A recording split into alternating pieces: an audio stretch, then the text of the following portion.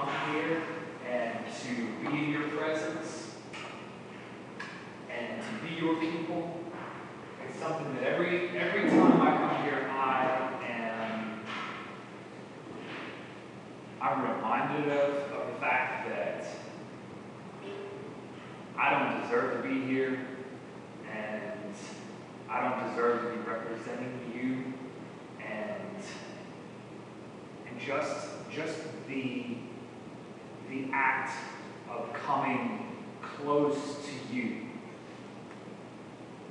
is serious, and it's something that I don't know that I can take too seriously. And I know that oftentimes I don't. And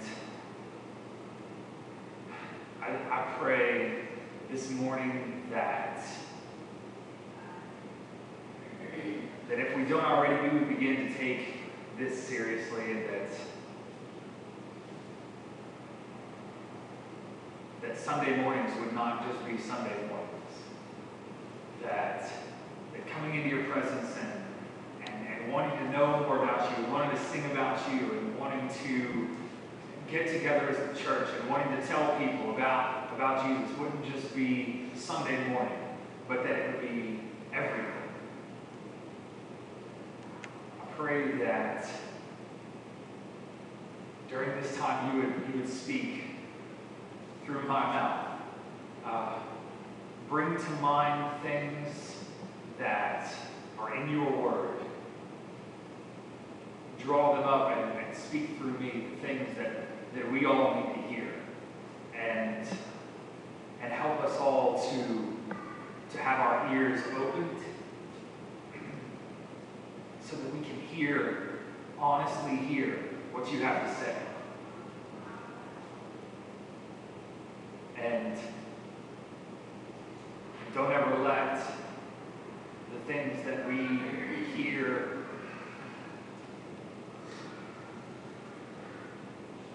die, but cause your word to put life into our hearts and into our minds and into everything that we do, and help us to be a source of life because of what Christ has done through us to each other, just inside these church walls, to our neighborhood where we are, to our workplaces, and to our schools, and our families, and everywhere.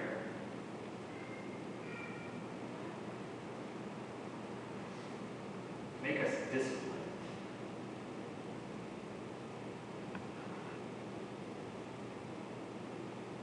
Just be with us during this time, God.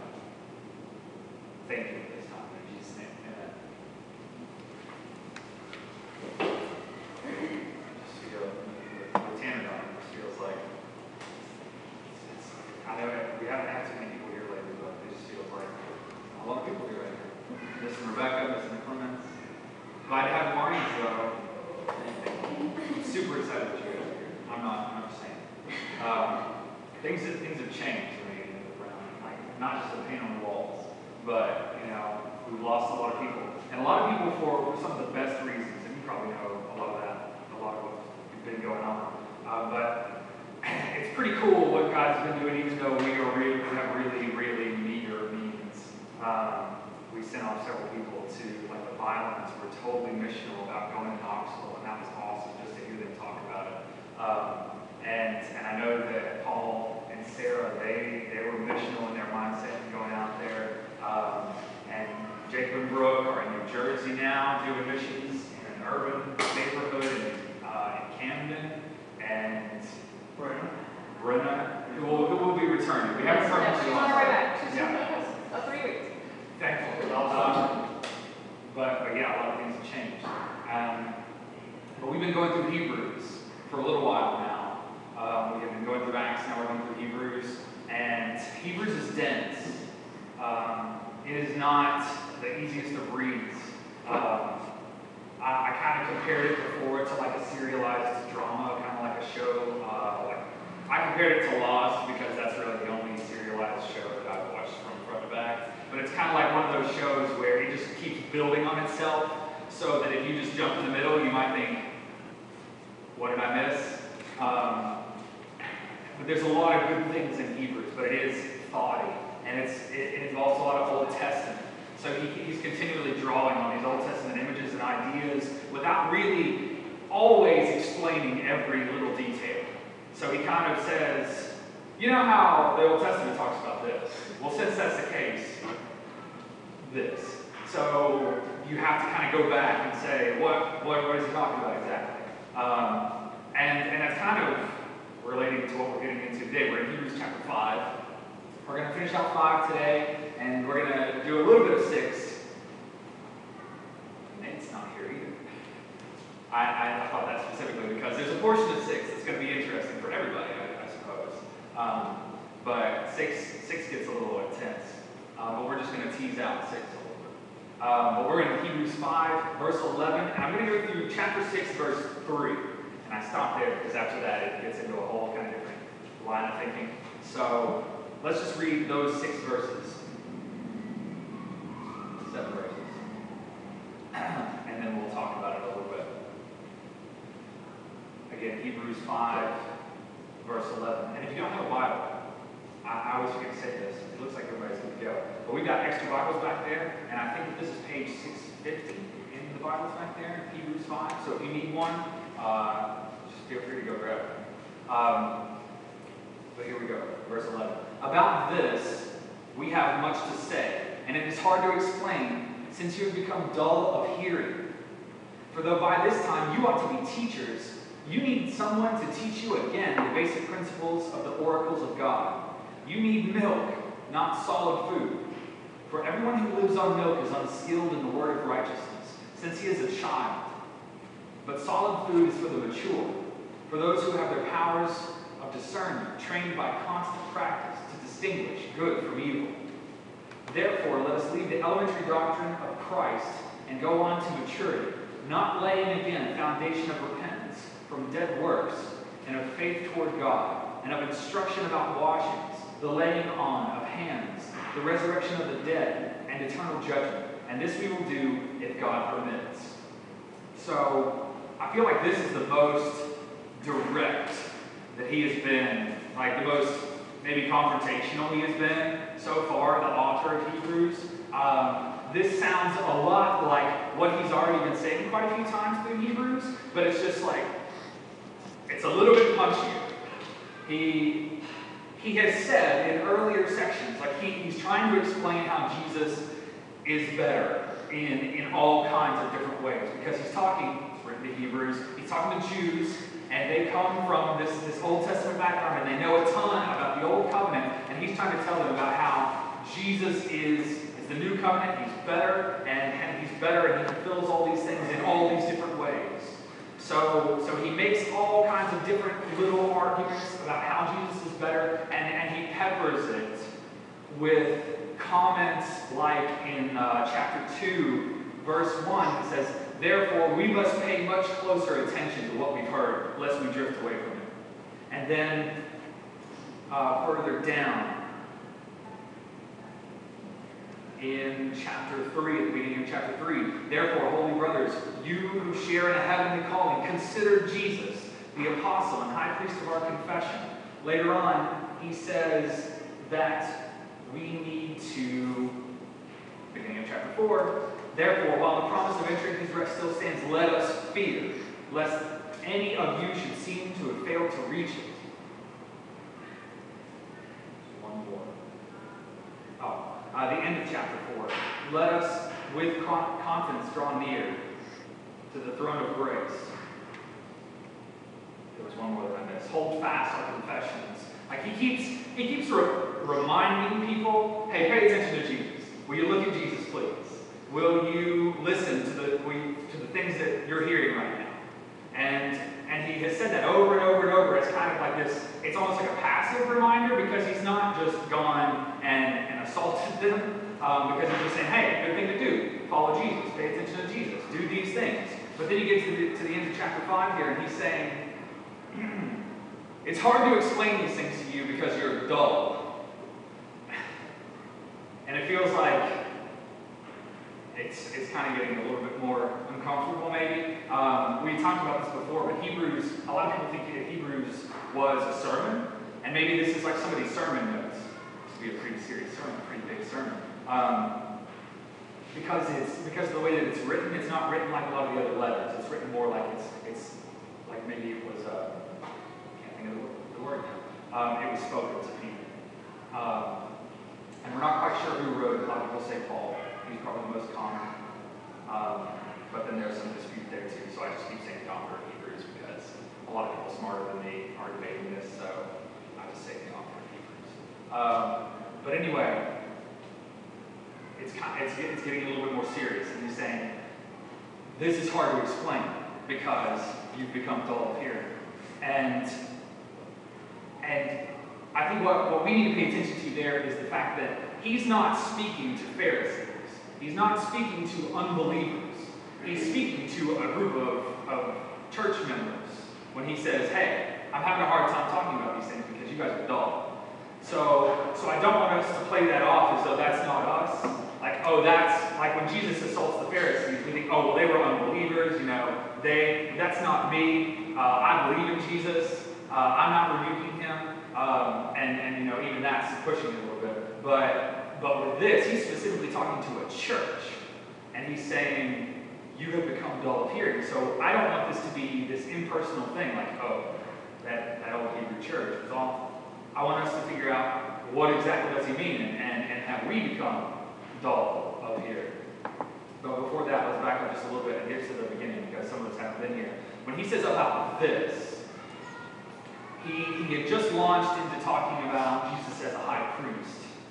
And I think that he's kind of generally saying, I have a lot to say about Jesus being the high priest. More specifically, he might be talking about Melchizedek, because just a few verses before, he had made multiple references to this man, Melchizedek, which Melchizedek is from the Old Testament, but he occupies like this small sliver of the Old Testament, like literally 4 or 5 verses of the Old Testament. But he's making a big deal out of it.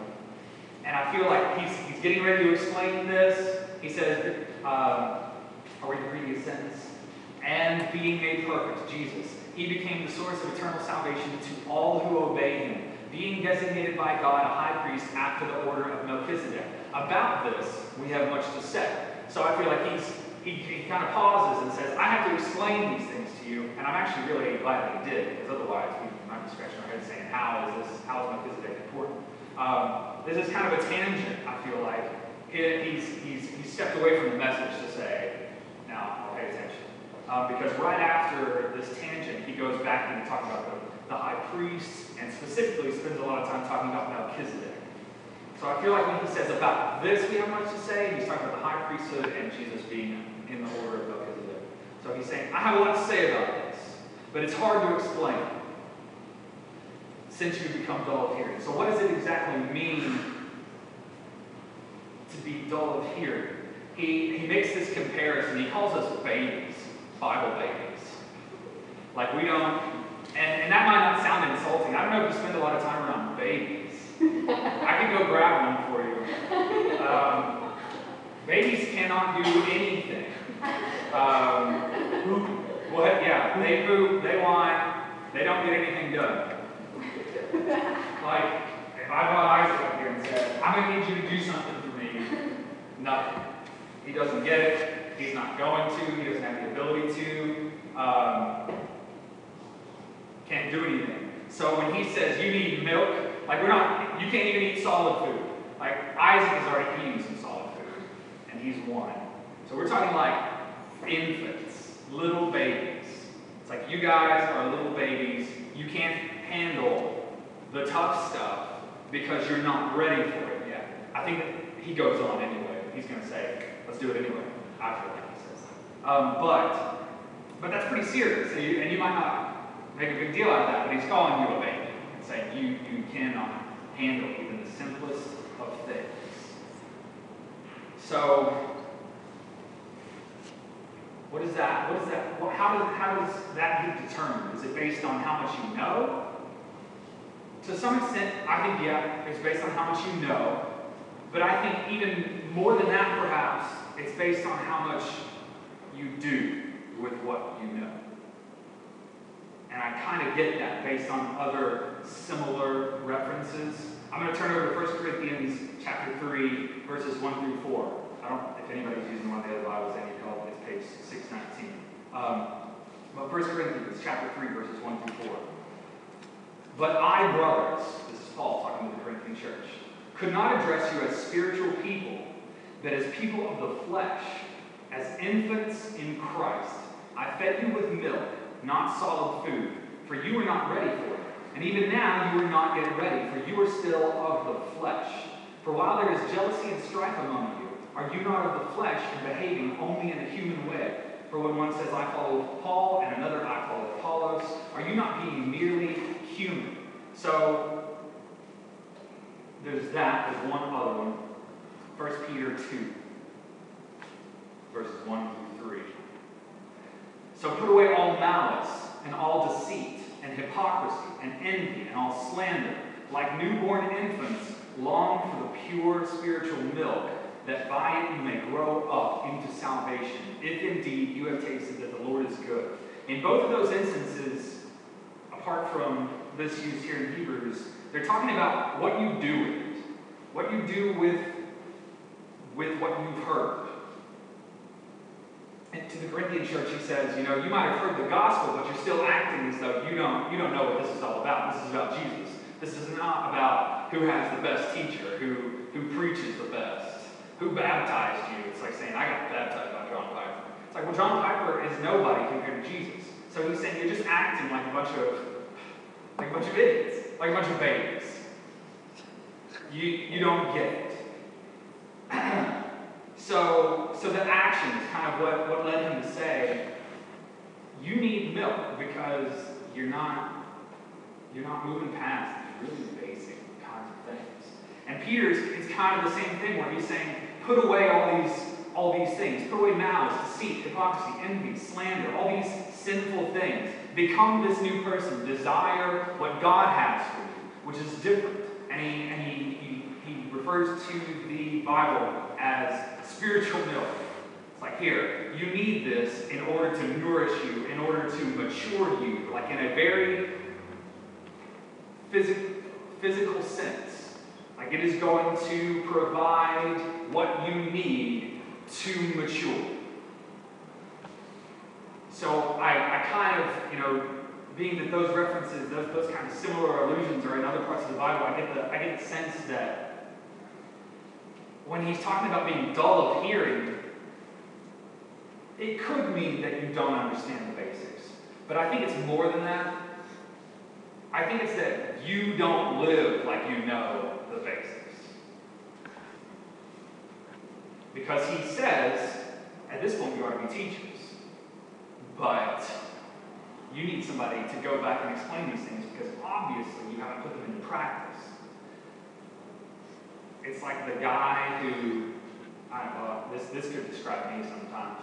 Sometimes, out of a sense of pride, somebody's giving you instructions and you're like, okay, I get it. Do you have it? And you're like, maybe in a job situation, like a supervisor's trying to give you all these instructions and they're like, you need to do this, and you're sitting there, yes. Maybe you're getting trained on the job and you think, yeah, got it, I can do that. And they say, are you sure? Yeah. Okay, go do it. You go do it and you're just like fumbling all over the place. And they're like, okay, let's go back over this. You don't quite have this down yet. That's kind of the idea, is that they heard a lot of this. He says, you should be teachers. But they don't get it yet, because they're not living it yet. So not moving on too quickly, how do you think that we become dull of hearing? You don't have to necessarily answer that unless you feel really convicted right now. You're just like, man, let me tell you. I feel like we kind of have the same kind of situation. We're sitting there nodding our heads at church, and then we go out and act like we have no clue. I feel like it's kind of it's a pride that makes us do that. Like, yeah, I understand what you're saying. I got it. But then nothing happens. It's almost like the Pharisees, I feel like, because Jesus confronted them so many times over things that he thinks they should have known. And I don't have a particular reference in mind, but it happened several times where they were questioning him about all these Old Testament things, and he said, "Have you not read that this is the case?" Like, they didn't understand it in the first place, even though they were the ones who were like marching like troops through the city, acting like they were enforcers, when Jesus is saying, you don't get it. You haven't really read this. So I feel like, I know that there's a tendency for me to do this, because I've grown up in church. So many times you sit and you hear the same old Bible stories, and you're like, yeah, I know what he's going to talk about, so I don't really need to pay attention. And that happens to us all the time. And I think it's a pride, it's an arrogance, like, yeah, I've already got that. So I don't need you to tell me all about that, because I understand what you're going to say before you tell me. And we have that kind of attitude without this kind of humility that the New Testament says is characteristic of believers. This kind of humility when you approach the Word, when you say, I know that I'm still sinful, and because of that, I need every bit of this. We become dull through this kind of pride and arrogance that says, I already know all that. Laziness is another one. I think we're going to talk about this more specifically here in a second. But laziness keeps us from studying these things. And we feel, and again, maybe it's because we feel like, we know that. So I'm going to go and not worry about studying that again, because I kind of know what happened to Joseph and what that means in rabbinic history and all that sort of thing. Or I know about the high priests, or whatever. And we act like we don't need it, so we're just lazy. We sit around and we're like, yeah, I read that. I don't need to go read it. I think that a lot of times, and Carlin actually mentioned this, thanks. A lot of times we show up here and we're not really ready, like we don't prepare ourselves to listen to this. You approach the Bible when you're reading it as like this kind of lifeless activity. You're going to read it and then you say, okay, now that I've read it, I'm good. I'm a better Christian now. Or I'm going to drag myself to church and show up just in time to hear what they have to say or what is being said. And there's this dullness to the whole thing. You don't prepare yourself as though this is a serious thing, and you don't act as though what you're hearing is life to you. And we don't strive to understand these things better. We just kind of show up and get whatever intake we think we need, and then we leave. But that's not really what he says we ought to do. If you look further down into these verses, I'm looking down, sorry, I'm just reading the verses over there.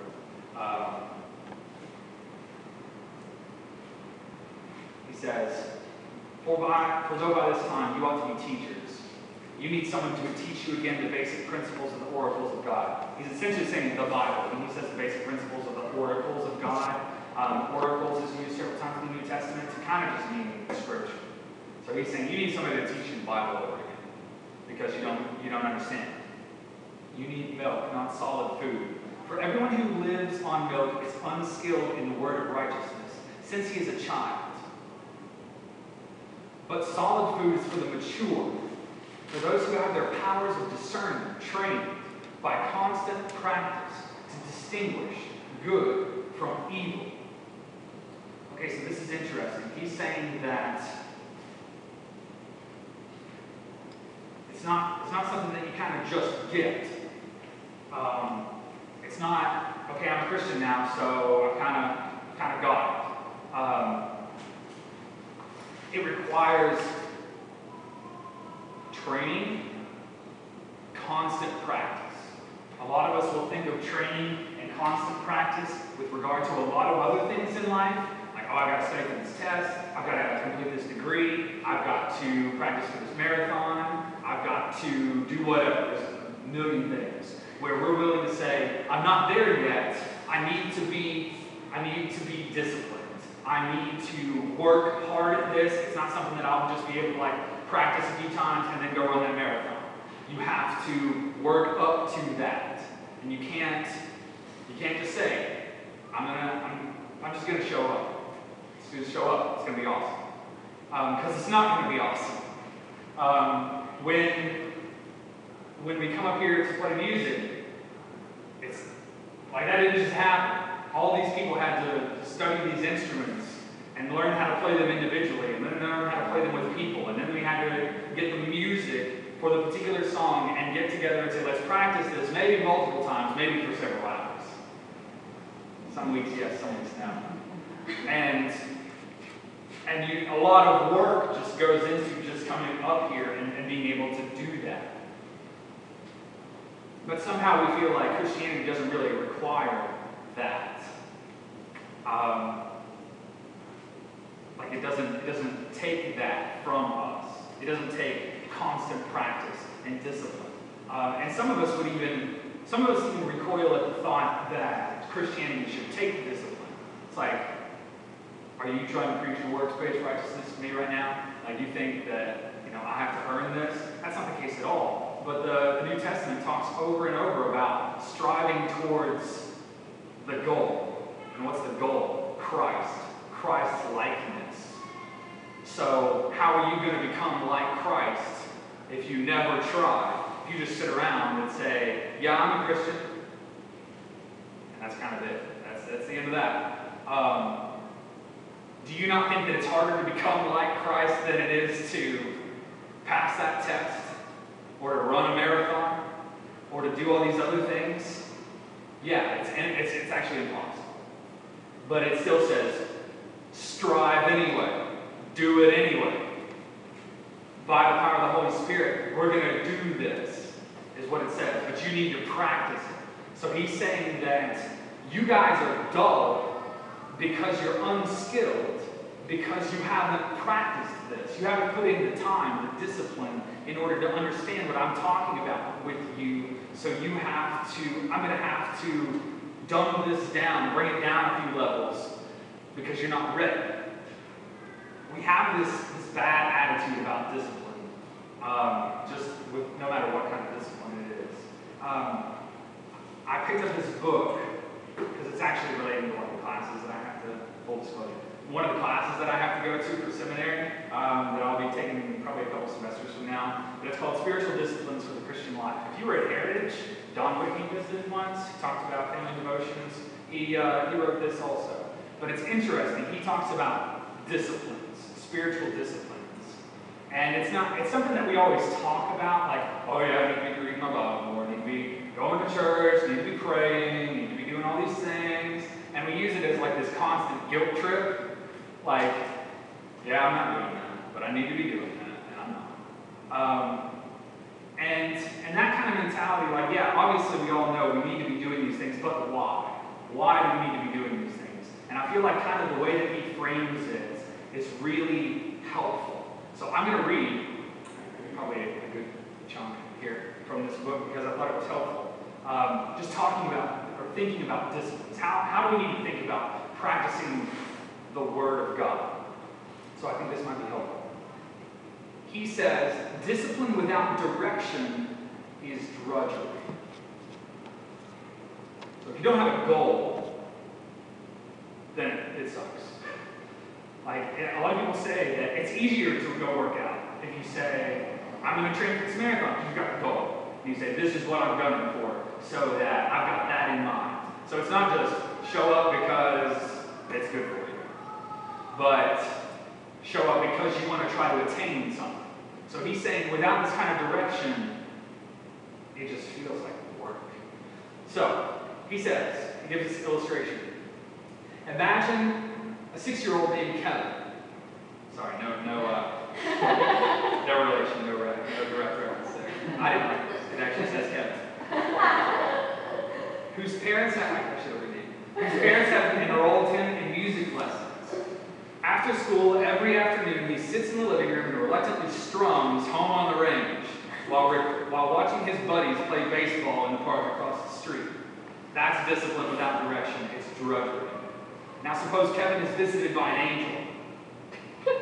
One afternoon during guitar practice, he's given a vision. He's taken to Carnegie Hall. He's shown a guitar virtuoso giving a concert. Usually bored by classical music, Kevin is astonished by what he sees and hears. The musician's fingers dance excitedly on the strings with fluidity and grace. Kevin thinks of how stupid and clunky his hands feel when they halt and they stumble over the chords. The virtuoso blends clean, soaring notes into a musical aroma that wafts from his guitar. Poetic. Kevin remembers the toneless, irritating discord that comes stumbling out of his hands when he practices. But Kevin is enchanted. You're enchanted him. His head tilts slightly to one side as he listens. He drinks in everything. He never imagined that anybody could play guitar like this. What do you think, Kevin? Asks the angel. And the answer is a soft, slow, wow.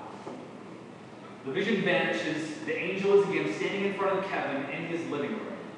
Kevin, says the angel, the wonderful musician you saw is you in a few years. Then pointing at the guitar, the angel declares, but you have to practice. Suddenly the angel disappears and Kevin finds himself alone with his guitar. Do you think his attitude toward practice will be different now? As long as he remembers what he's going to become, Kevin's discipline will have a direction, a goal that will put him into the future. Yes, effort will be involved, but you could hardly call it drudgery. When it comes to discipline in the Christian life, many believers feel as Kevin did toward guitar practice. It's discipline without direction. Prayer threatens to be a drudgery. The practical value of meditating on Scripture seems uncertain. The real purpose of a discipline like fasting is often unclear. First, we must understand what we shall become. It is said of God's elect in Romans 8:29, you can write this down, for those God foreknew, he also predestined to be conformed to the image of his Son. God's eternal plan ensures that every Christian will ultimately conform to Christ's likeness. We will be changed when he appears so that we shall be like him. This is no vision. This is you, Christian, in a few years. So why all the talk about discipline? If God has predestined our conformity to Christ's likeness, where does discipline fit in? Although God will grant Christ's likeness to us when Jesus returns, until then he intends for us to grow toward that Christ likeness. We aren't merely to wait around for holiness. We're to pursue it. Make every effort to live in peace with all men and to be holy, says Hebrews 12:14. For without holiness, no one will see the Lord. Which leads us to ask what every Christian should ask. How then shall we pursue holiness? How can we be like Jesus Christ, the Son of God? We find a clear answer in 1 Timothy 4:7. Write this one down. Discipline yourself for the purpose of godliness. There's another section that I won't read. I'll just kind of paraphrase. He talks about, he makes another kind of musical illustration where somebody sits down in front of a piano and they just start going crazy, playing these songs, and they make it look so easy. And that's the way it is with any kind of discipline. You go watch guys playing a sport, you're like, man, they're professionals, and they make it look so easy. Or somebody practicing a craft, and they just perform it, and you look and you say, wow, that looks really easy. I don't know why this popped into my head, but I'm just thinking of like the glass blowers with Hollywood. Like they're just doing it, and you're like, man, I can do that. Just get me in there. Give me the gloves. And that's the way it is with any kind of discipline. When they're really, really good, they make it look easy. So you think, I can do that. And then you get in there and you're like, oh my goodness. There's no way. And he talks about, it looks like they're so free. Like those people who have practiced so hard, it looks like they're so free within that environment to just do amazing things. And he says that kind of freedom doesn't just happen. He says you have to work at it. The reason that they have that kind of freedom is because they put in the time, the discipline to work at it. And for us, if we want to say that we have this down, then you can't just say, I read the instructions, so I'm pretty great at it. You have to practice. And he says that prayer and reading your Bible and memorizing it and fasting and meeting with the church and worshiping and all these things, though it seems at first like, man, this is going to be work, and it is, you have to keep in mind, Jesus is the goal. And the only way you're going to become, quote, good at it is if you practice that, so that it looks like you are given so much freedom within this environment. And the cool thing about this, Christianity, is that it's not like just on the playing field. And it's not just at work, at your desk, or wherever it is that you work. It's everywhere that this permeates. So the freedom that you have to live out your Christian life comes from discipline, comes from knowing the boundaries and the rules and how to live out your life within Christ-likeness, within that idea of Christ-likeness. So, I'm still struggling with this. It's cool, the illustration is cool. Oh yeah, just set a goal and work. It's going to take a lot of prayer, I feel like, because I read this book several months ago now. Well, not several months, about a month ago now at this point. But I mean, I'm still struggling to do this like all the time, daily reading, setting aside time to say, I've got to do this because it's important. It's a discipline that I need to work on so that I can become more Christ-like, so that I can live more like Christ. It's easy enough to set, but it's harder to do. This is where you guys come, or we all come. Chapter 6, verse 1. Therefore, let us leave the elementary doctrine of Christ and go on to maturity, not laying again a foundation of repentance from dead works, etc., etc. He says, let us. He doesn't say, therefore you guys need to get your act together. He's talking to the church. He's a member of the church.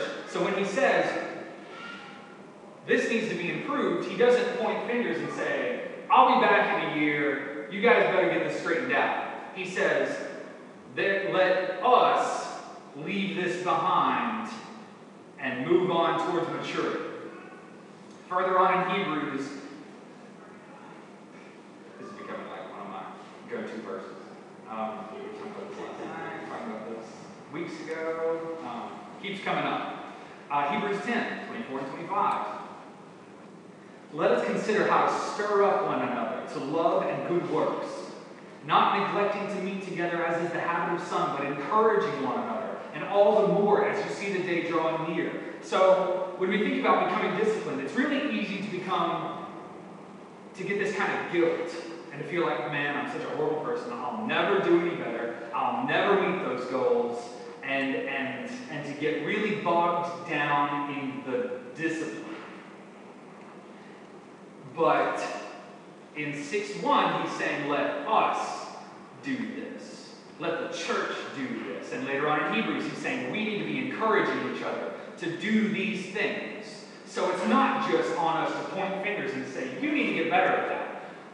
We do need to encourage each other, but at the same time, when you encourage, oftentimes you come alongside somebody. That's encouragement. Not sitting across, this great chasm and saying, you better get over here or else. So I think that this is on us. So yeah, we could point fingers and say, hey, you need to get with the program. And I feel like there's plenty of areas where I can say that about myself. But what we need to have this kind of collective mindset where we're saying we are the ones who are responsible for encouraging one another, for living this life, and for moving on. When he says leave the elementary doctrine of Christ, he doesn't mean forsake it, like get rid of it. All right, trash that, new stuff. It means we're going to build on this. So it's like if you're building a house and you set the foundation, that's awesome. You obviously have to have that foundation, and it has to be a good one. But you're not going to get the rest of the house built when you just come back and you say, Let's check that foundation one more time. Is it level? Can we trust this? Can we build something on this? I don't know. Well, so-and-so, this critical scholar thinks that maybe this foundation is not enough. Let's come back here and look at this one more time. I don't think that we really have this set. That's not at all the case with these basic things. I think it's particularly helpful that he lists the basics so that you kind of know. You need to know this and then do something with those things. So he lists them. He says, let us go on to maturity. This is verse 1 going through. Not laying again a foundation of repentance. So repentance from dead works. You can't be a Christian unless you're repenting from dead works. Dead works being everything not of God. Well, I might be able to pull a verse for that. But we can't go on being Christians if the fruit that we exhibit is still completely worldly. If we are selfish, if we're greedy, if we don't love each other, if it's all about us all the time, that it's not about you. Those are dead works. Those are vain things. So repentance from dead works is turning from those things. So you've got to know you can't just go on living like that. We're expecting that you're going to turn from those things. Faith towards God. Instruction about washings. Baptismos is the Greek word used there. What does that sound like? Baptism. And it's particularly helpful that later on in Hebrews he actually provides some contrast using this exact word. I kind of just went with the commentators because everybody said this is probably baptism. So I was like, okay, it's probably baptism. But then I thankfully found something later in Hebrews so that I could actually say, look, there it is. Hebrews 9:10 talks about the washings and in the Old Testament, like cleansing rituals and things like that, and how those were big in the Old Testament and how those were important. But then later on, he keeps building this case for Christ being better in the New Covenant. In chapter 10, verse 22, he says, let us draw near with a true heart and full assurance of faith, with our hearts sprinkled clean from an evil conscience, and our bodies washed with pure water. In between those two verses, he makes statements about how the Old Testament really could not cleanse your conscience. It couldn't cleanse you from unrighteousness. But then later on in Hebrews 10, he's saying, therefore, let us be cleansed, our bodies be washed, that word again, baptismos, with pure water. And I think that that's a little bit more clear when you say, okay, he's making comparisons. Old Covenant, New Covenant. In the Old Covenant, they had all these ritual washings and things like that, but now we have baptism. So when we profess faith in Christ, we get baptized, and that is considered a foundational thing. We could get more into that, but that would be fun. The laying on of hands. This one in particular was interesting to me, and I'm not going to go on talking about this. I at first thought, maybe I'll spend a lot of time talking about this. I don't think so. But I think that it's interesting that the laying on of hands here is put in these very basic things, like repentance, faith in God, baptism, laying on of hands. Like how many churches, I know that Nate had told us he had been in a church where, this was a thing that we did all the time, but has anybody else been in a church environment where laying on of hands was just something that everybody knew as this is foundation? Just give me one of these. I don't feel like it. There are a couple of senses, and people are kind of divided on this one, and I'm not going to enter into this big debate because I don't feel like this would be a good thing to talk about in CGs. Maybe you want to study this and maybe try to figure out what he means, because I feel like this is important. He's saying the laying on of hands. There are several references in Acts to the laying on of hands, and I can give you a couple. Let me see. I'm not going to go in and study all these, but maybe this will get you started. Acts 8:17, Acts 19:6. I think those are the only two that I wrote down. They're kind of similar in the way that they're used. There are others. If you just go search laying on of hands in the Bible, then you'll see a lot of references. It seems like there are three kind of basic categories. That's why I didn't use them. Where laying on of hands occurs. One is after baptism. There are several instances in Acts where they said, we're going to lay hands on you and we're going to pray that you receive the Holy Spirit. So that's one kind of instance. Pray that they receive the Holy Spirit. Another one is during healings. You'll often see that they put his hands on him, pray, receive healing. And what's going on here? I'm drawing a blank. Maybe I'm not supposed to say it. Commissioning. So like sending out missionaries and those sorts of things. So when Paul and Barnabas go out, I think it was in Acts 13, I think that they all gather around and pray for them. And that is probably what I've seen most often in churches is, we're going to come up here, put our hands on you, commission you, pray for you. And that happens a lot when you've got new deacons, new pastors, that sort of thing. But that's probably the only sense in which I've seen laying on of hands. So I would like to figure out, and I haven't been able to have this discussion with the elders, but I think that it's interesting that this is listed in basic things that we ought to be doing, and yet do we do it now? Can't say that we do. So what do we need to do about this? Dale, what do we need to do? Study. We're going to study this. But I mean, it's not like we have a lot of baptisms, but he's not super specific about this. We see it used in all these different instances, so I feel like it's not like this, do this and then all of a sudden you're saved sort of thing.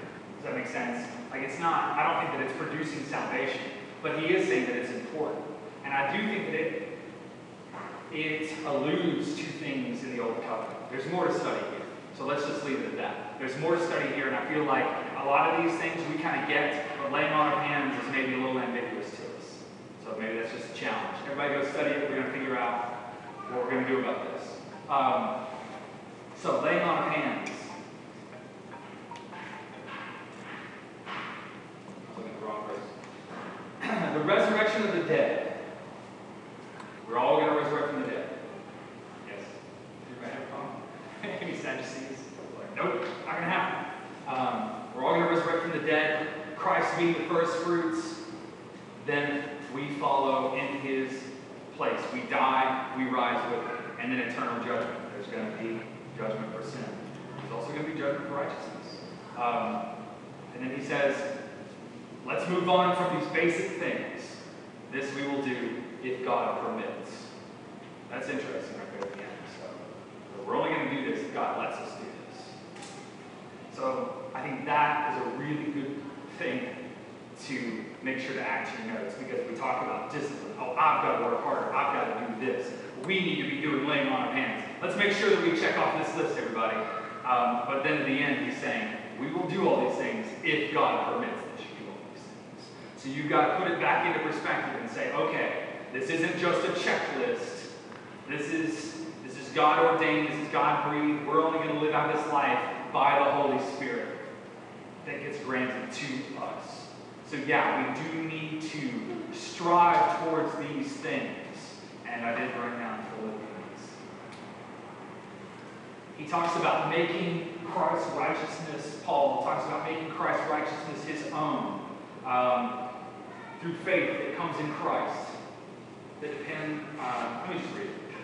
Philippians 3, 8 through 16. Indeed, I count everything as lost because of the surpassing worth of knowing Christ Jesus my Lord. For his sake, I've suffered the loss of all things. Discipline requires suffering and loss.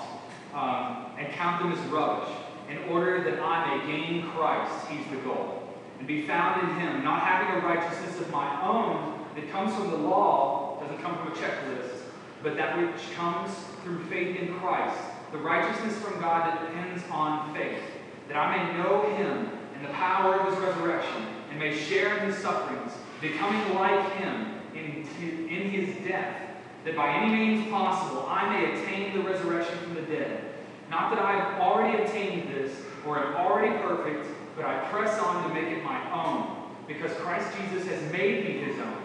Brothers, I do not consider that I've made it my own, but one thing I do, forgetting what lies behind, leave behind these things, and straining forward to what lies ahead, I press on toward the goal for the prize of the upward call of of God in Christ Jesus.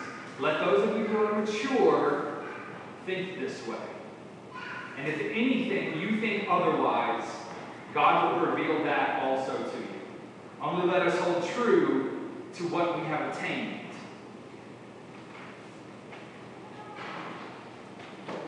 It's going to take work.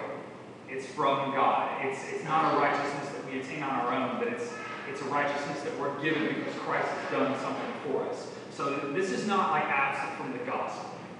This is the gospel. You were saved to something. Christianity is not that thing you did once. Like the prayer that you said that one time. Christianity is your life because Christ bought it. He talks in Corinthians that you were bought with a price. Therefore, glorify God in your body. So, this is something that we all need to be doing. We all need to be making sure that we're paying attention to these foundational things, but then also moving on and saying, okay, we can't just sit around and keep talking about, the same old things over and over and over. This has got to mean something. This has got to cause us to do something.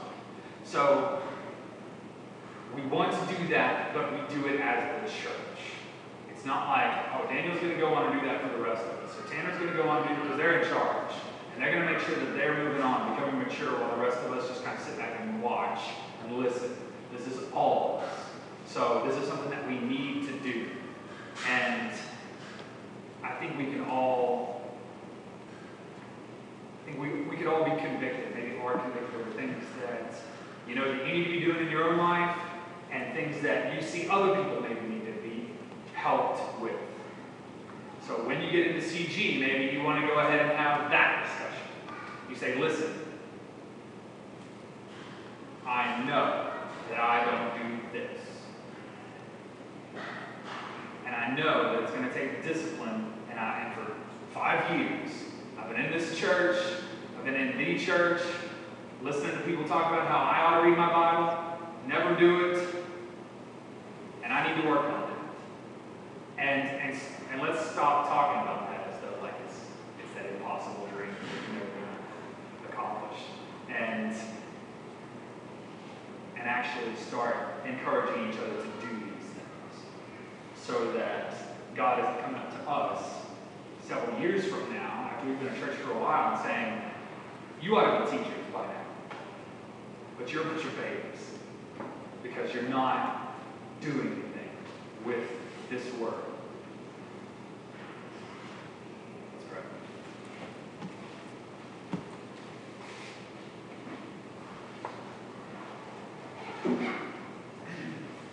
God, thank you for challenging us to do and to be more than we are, because what we are is worthless without you. You are the only thing that gives us worth. You're the only thing that allows us to do good things. And we desperately need you. I desperately need you. And we all need to be more disciplined. We all need to study these things as though it's our life. And to use these things as though our life depended on it. To trust in Christ and to allow our lives to be more like Christ. To strive towards those things. You don't have to press and you don't have to strain if there's not going to be resistance. We're going to meet resistance. Ourselves are going to want to fight against this. Our sinful nature is going to want to fight against this. And the outside world, as we pursue these things, they're going to want to fight against this. And say, you don't need to do that. You're working too hard. Take a break. Or, you can't honestly tell me that you take those things seriously. That doesn't mean anything. But we know that that's not true. We know that your promises, which we're going to learn about soon, your promises are founded on eternal things of infinite worth, and that they're trustworthy, and that they're true. I pray that we wouldn't go around pointing fingers at each other as though I read my Bible every day, why doesn't this person? But that we would be encouraging and come alongside each other and say, let's move on. Let's become mature in these things. We can't just sit around. We can't have a church full of babies. If we're going to do anything, we have to grow up. And it's going to be hard, but it's absolutely necessary, and it's absolutely worth it because Christ is worth it. So I pray that you would protect us against the temptations that are going to try to keep us from attaining maturity, and protect us from the temptations to become prideful about these things, to think that we work so hard, we're such better Christians than all you other Christians. It's not what it's about. It's about obtaining Christ. So I pray that you would protect us from those things, and that your Spirit would live inside of us to move, to do these things, to show us the goal, Christ, in a really meaningful way that would move us, that would cause us to get out of bed excited to do these things, not dreading them, because they produce life. It's better than all these other disciplines. It's better than learning how to play a music instrument. It's better than learning how to play a sport. It's better than every little thing that we could go after, because it actually gives life. And those things, while they are helpful, there's a lot of joy to be had in them, they are ultimately temporary. They are created things, not creator God. So I pray that you would move us towards those things and give us life and make us fruitful. Turn us from dead works. Make this church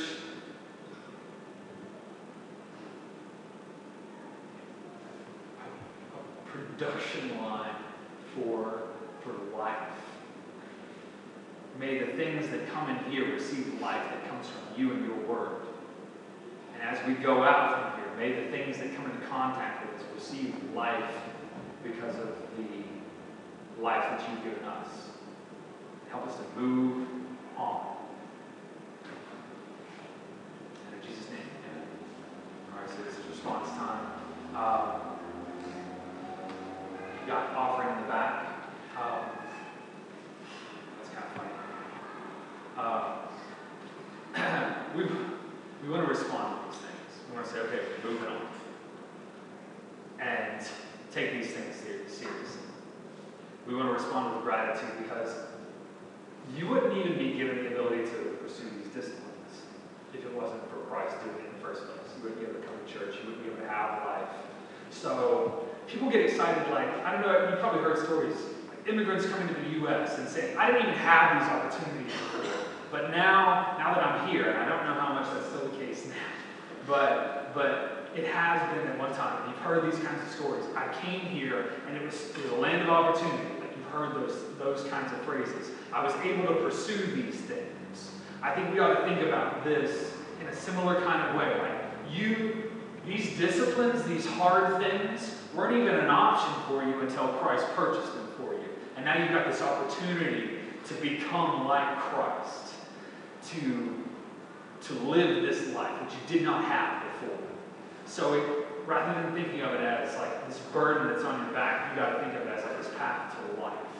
So we want to respond to that, right? We want to live these things out. So this is a response time, and we don't want this to become stale. Use this the way you need to. Whether you need to sit there and pray, whether you need to ask somebody to pray for you, or whether you just want to thank God and say, you know what, I'm going to give what I've got.